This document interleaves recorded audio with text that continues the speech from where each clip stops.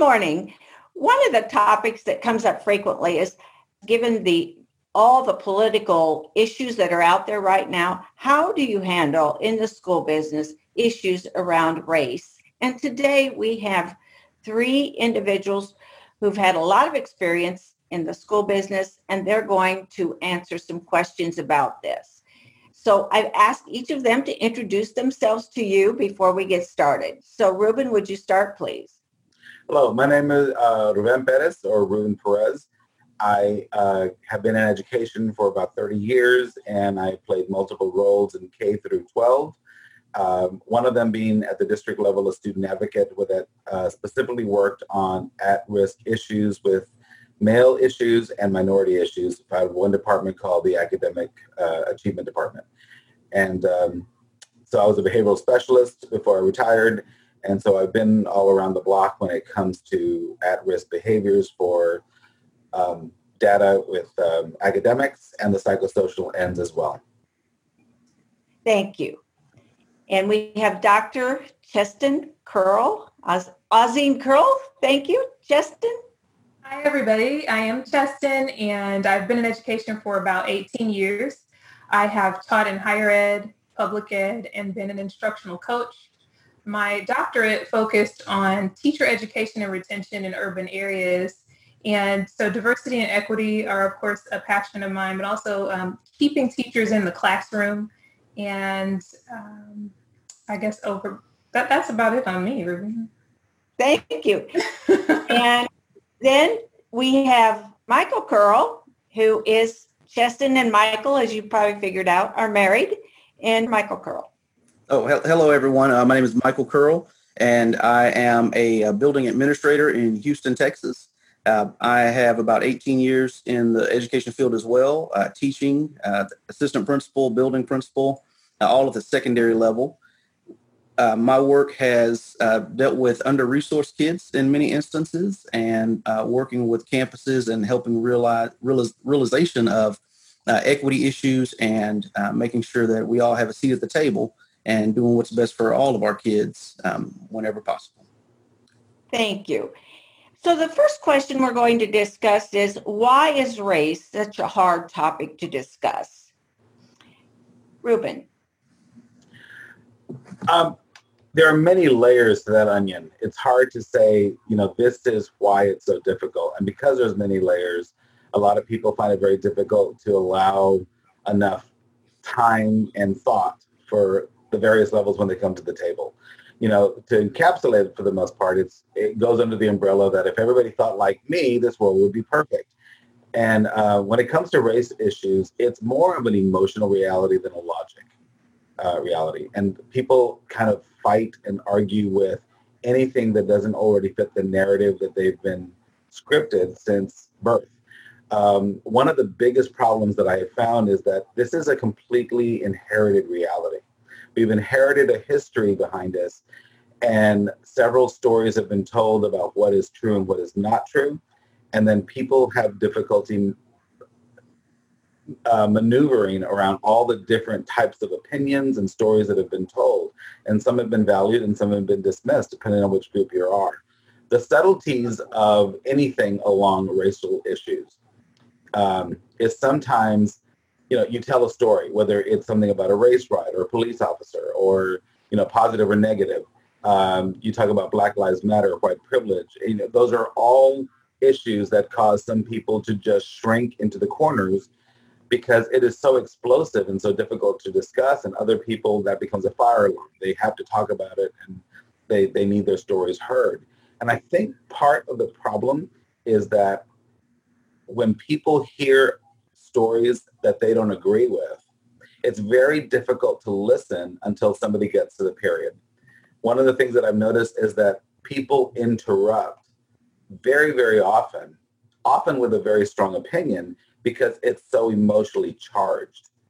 So the stories that are passed down in families in and of themselves, when we have to realize that we have people alive today, who witness fountains being separated, restrooms being separated, and we sometimes think we're so far removed from their realities that we don't we just think to ourselves, that's in the past. But for some people, it's very much a part of their story that got them to where they are. So honoring the fact that there's different perspectives. Sometimes can the stories of John Lewis and Candace Owens live in the same room?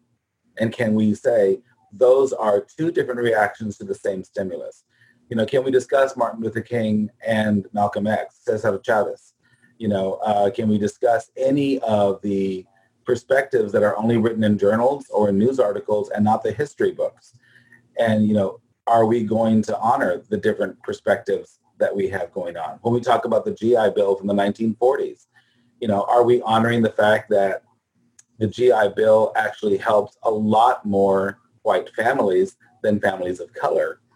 And if we're not going to acknowledge that a college education from your grandfather or your great-grandfather somehow benefits 2 to 3 generations down the line, it's hard for those stories to live on the table. You cannot address systemic support or systemic ills if you don't identify they're even there. So that type of conversation just seems to surface a lot of shame, guilt, and a wanting to retreat or a wanting to attack. And if everybody is able to breathe, and if everybody is able to have some sort of passivity, some sort of allowance for the different passivity, I think I just made up that word. But if we allow people their stories and then somehow are able to calmly synthesize them, and give them their due and wonder where these reactions came from, I think that in and of itself will help calm the waters. But until we become less emotionally committed to what we believe is true and allow other truths to be at the table, it just makes it more difficult to maneuver around them. Thank you, Ruben. And Chestin, same question. Why is race such a difficult conversation to have? I would dig into what Ruben said in terms of what Frantz Fanon, the philosopher, said was called cognitive dissonance. When we build these stories, and psychology tells us we start storing our experience at the age of 2 years old. That's when the conscious mind awakes. So from the age of 2, we've been collecting all of this experiential data, right? And we've been fed a lot of stuff from our families, but we've also seen things in the media. We have also lived things and experienced them differently, like Ruben, when you said emotionally. Ruby, the emotional response is first. So we latch onto that. So the story that we've been building for our world becomes so real, and we get pinned into this single truth idea, the single story idea, that it literally rocks someone's world when they're faced with truth, data, just the idea that they could have been wrong since the age of 2.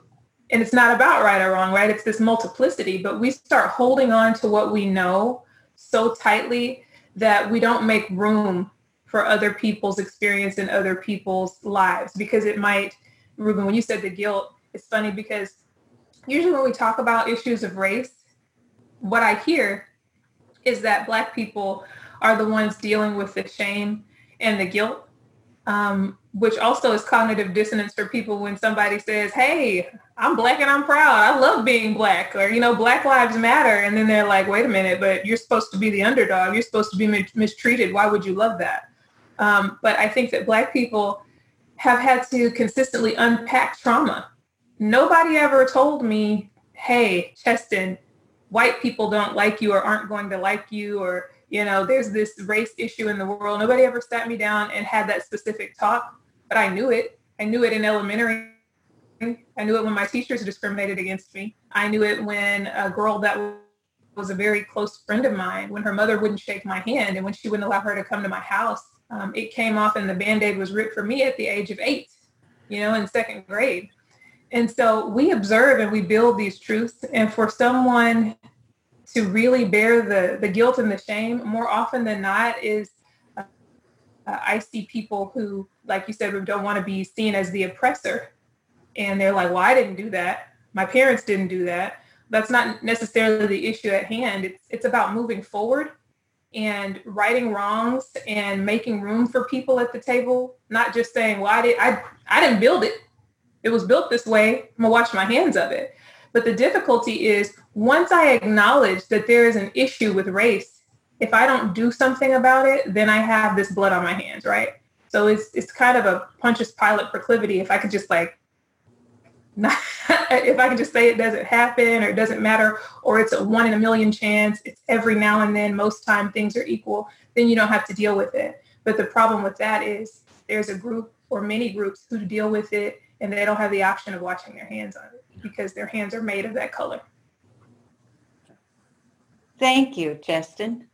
Michael, as a school administrator, why is it such a difficult issue?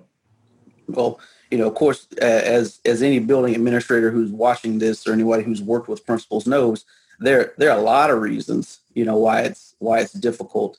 I think one of the most prevalent is that as a building leader and as a leader of an organization, you want to build harmony, right? You want to remain neutral when possible and make sure that the main thing stays the main thing.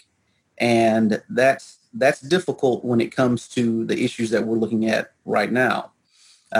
Desmond Tutu, reminds us that if there's oppression going on and you just remain silent, then you're by default on the side of the oppressor, right? So having to stand up and having to stand out and having to recognize something that is difficult as a building leader, when it may alienate some of your organization, is difficult, right? It is not an easy task at hand, but being neutral in instances of injustice, it is taking the side of the oppressor.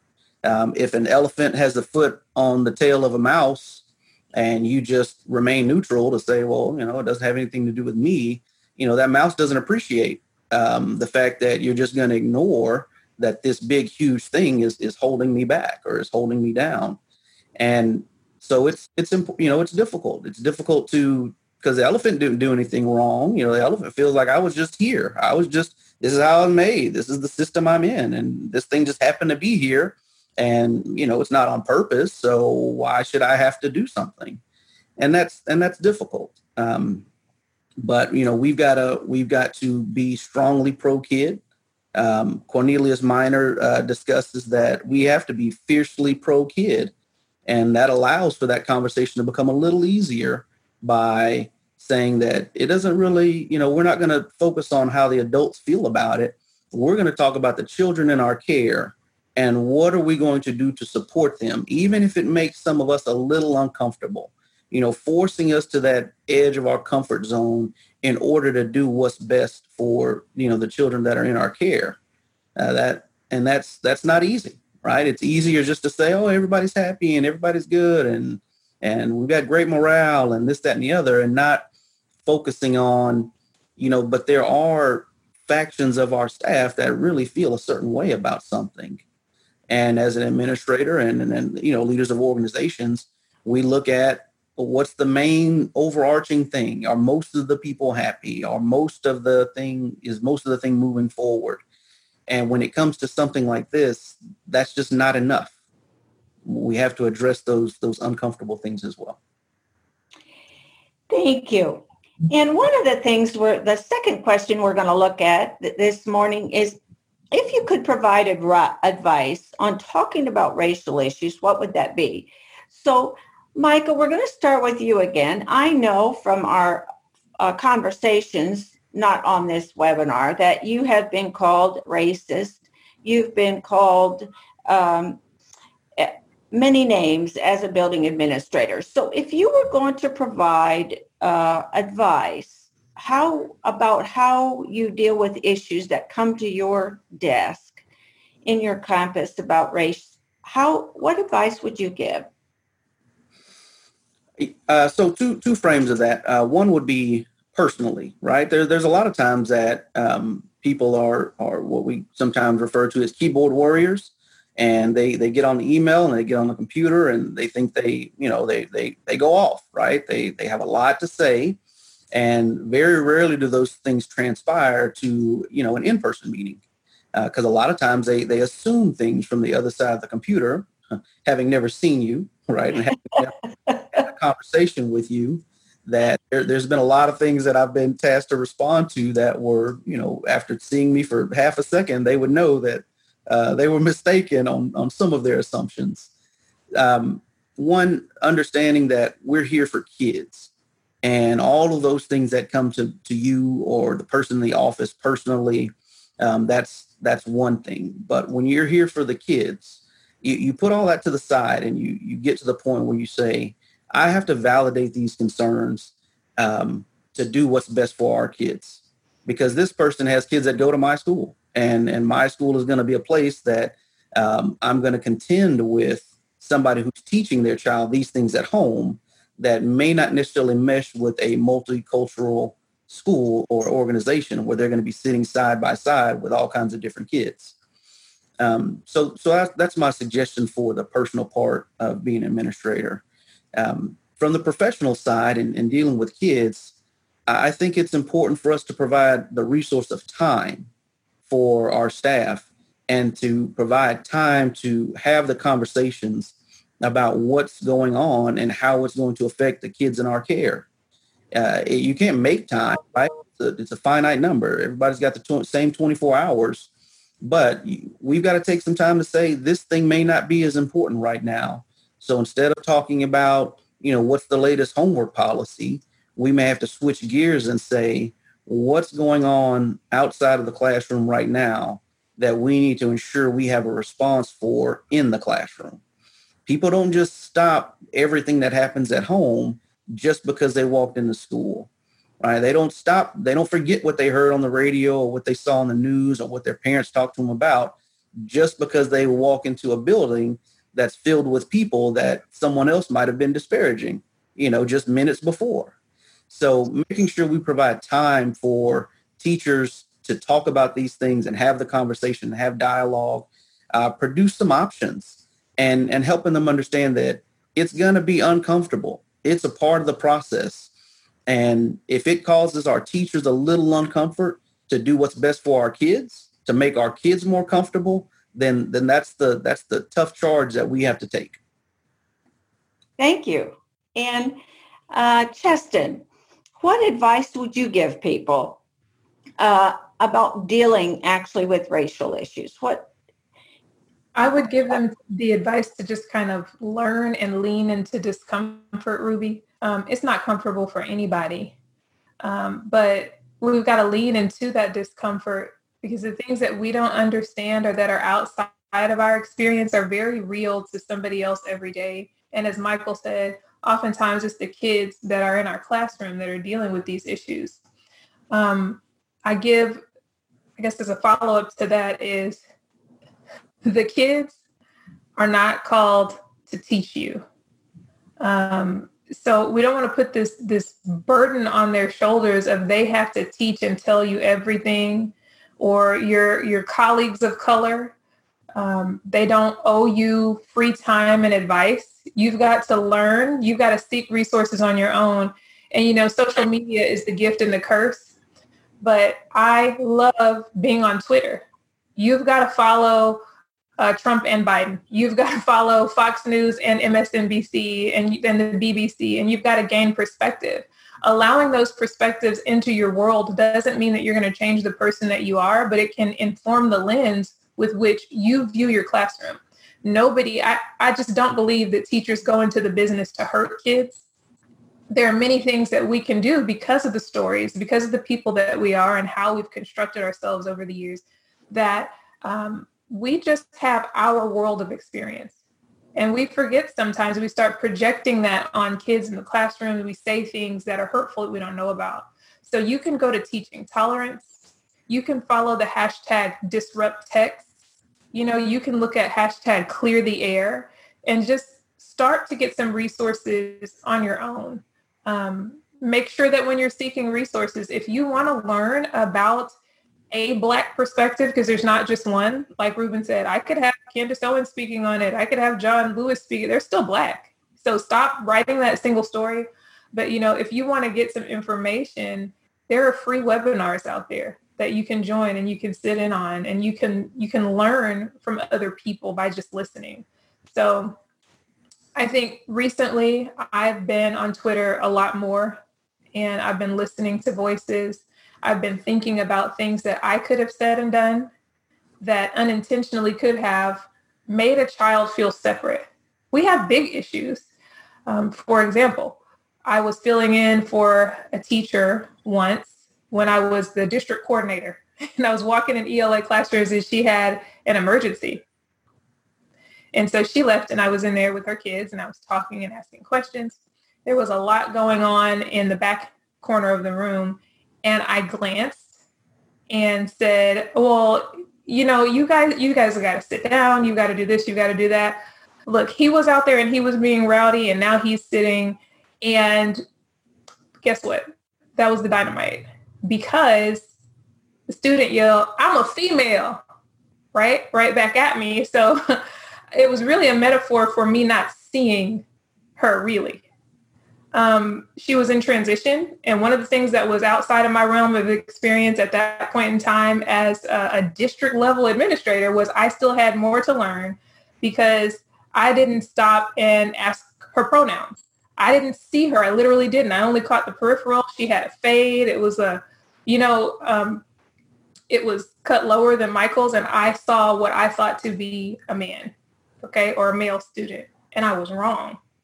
When I saw her years later at, the junior college, she ran up to me and gave me a hug. She knew that I was embarrassed, and me sharing that, and I apologized to her and everything like that. And every time I would see her in the hallway, I would go out of my way to talk with her, ask her how she was doing. And so that was a learning experience for me. But you know what? You're going to be embarrassed sometimes. You're going to do the wrong thing sometimes. But you have to listen, and you have to be okay with being wounded, because you have to start getting over yourself and figuring out how not to wound other people. There's that whole saying that says, if you don't heal from the cuts that you have, you're going to bleed over people who didn't inflict the wound. Love that phrase. That's great. Ruben, thank you, Chestin. Ruben, how would you deal with, what advice would you have to give? I think the first call to order is to act on curiosity. And I think it's curiosity of self and others. So where did I come to believe what I believe? Who passed down the stories to me? Was it a diversity of people, or was it mainly from one belief and one standpoint? Because what I believe doesn't necessarily make it true, or what I believe could be just one angle. And if we're all going to believe what was passed down to us by family and friends and our circle of intimacy, then we have an emotional commitment to that, to at least even to honor it despite other people's truths. So sometimes curiosity in and of itself is the most gracious way you can offer a gift to other people and yourself in order to put yourself in a broader perspective of what reality is. If you've lived your entire life having racial conversations that are a mile wide and an inch deep, you can have a false sense of being well-informed. When I started working with minority issues in the district, and my personal experience was I went directly from a mile wide, inch deep conversations to mile deep, inch wide. And the temperaments that just flared at the tables and at committees that were specifically designed to address diversity issues were unbelievable. We could not get very deep into a conversation, into an issue, into an experience, into a headline news without somebody who typically was very calm and very easy to talk to, all of a sudden becoming extremely rigid because they were just so cemented in what they have been told was the truth. One example I gave somebody once was this. There was a person I was talking to and they said, well, somebody was at a restaurant and we didn't have any seats for them, so we didn't seat them, and they accused us of being prejudiced and racial issues. And I said, let me ask you, and I'm shortening the story, but I said, let me ask you if this is what happened, because there were a lot of definitions as to why things were happening. There were a lot of assumptions as to why things were going on. And I said, So let me tell you what I think happened, and you tell me if I'm right. So somebody in your employment was accused of being racially prejudiced. There was an argument. There was yelling. That person walked away. And then somebody who already sees the world the way you do talked to you, and you all assumed what was going on in the other person's head. But that other person never had the opportunity to talk to you about what's going on. I said, for a lot of people, here's the difference. We don't know when there's an issue at hand or when there's an emotional trigger. And if there is something that triggers something in me, it doesn't matter what's at hand, it's a trigger. My biggest example is this. I was almost killed by a snake when I was 4 years old. I have a deathly fear of snakes. And I don't care how educational you want to make a snake. If you put a snake in anywhere near me, I am triggered. And this 59-year-old man is going to act like a 3-year-old child. So a trigger and an experience is sometimes very, very easily confused for each other. And I think that we need to, as a society, we only value one voice at a time. The white voice during this decade, the black voice during this decade, the brown voice during this decade. And at any time that any voices are silenced and we cannot have all voices at the table, we're very limited in what we understand. So I think my last point is going to be that, the first slave, and that's not the only diversity issue that we have, but it's the loudest one for now. The first slave on this land was brought here in 1619. So that is 401 years with experience in some sort of diversity issues. Okay, so if we have 20 generations of people who have free access to education, free access to whatever, and I know there's different stories along the white storyline that not everybody had that, but it was for different reasons, and we don't have time to do that now. But if we look at 1965 being when all of a sudden we had legal integration, and that's only 55 years, and that is 2.75 generations in comparison to 20 generations. We were very naive to believe that there is no effect, that we are now taking a result of that, or that we're just supposed to forget about the past that easily. It doesn't happen that way. Thank you, Ruben. So, Ruben, Chestin, Michael, thank you for taking your time this morning to talk about this very sensitive issue from different perspectives, from the feeling angle, the ethical angle, the structural angle, and how we begin talking about it. Thank you again for your time. And to the audience, we hope that this will give you some strategies and some ideas and some understandings as we work with children. Thank you very much.